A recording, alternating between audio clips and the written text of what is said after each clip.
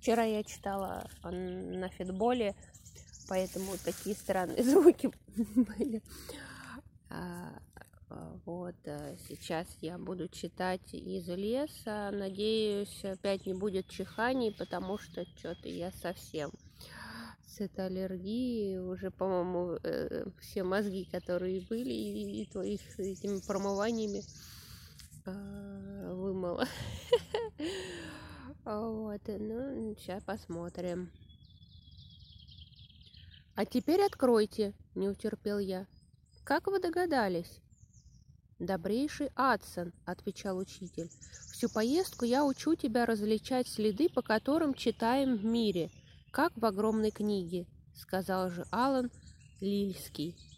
Всей вселенной нам творение будто бы изображение, книга или зеркало, и судил о неисчерпаемом обилии символов, коими Господь через посредство творений своих глаголит к нам о вечной жизни.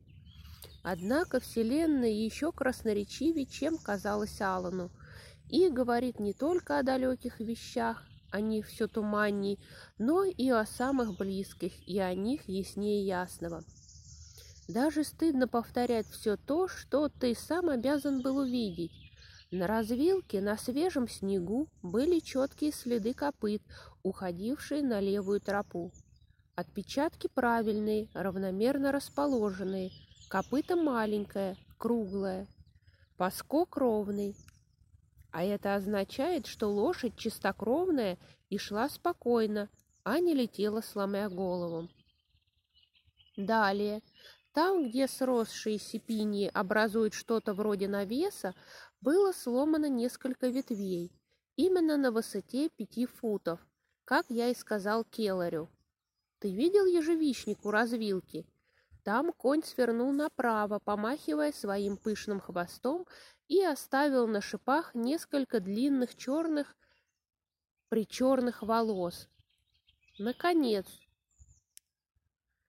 не скажешь же ты, что не догадывался про эту помойку?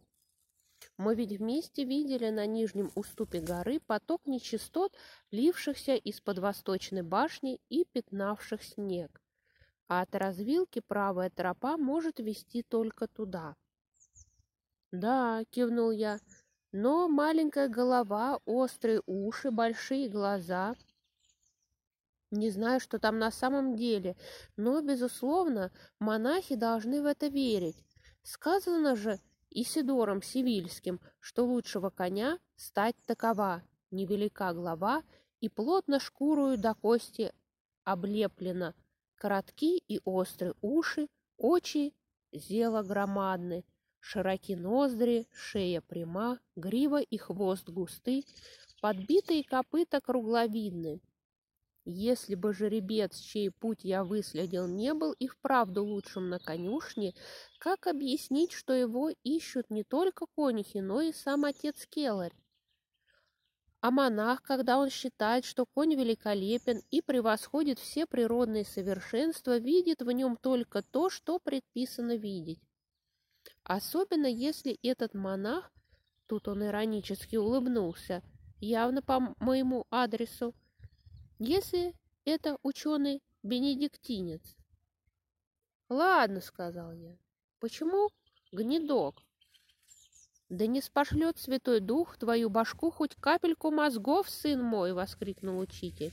Но какое другое имя может носить эта лошадь, если даже сам великий Буридан, готовясь вступить в ректорскую должность в Париже и произнося речь об образцовом коне, не находит более оригинальной клички? Вот каков был учитель. Не только читал он великую книгу натуры, но умел угадать и то, что вычитывают другие в книгах культуры и что они мыслят. Сия способность, как увидим, немало раз ему пригодилась в последующие дни.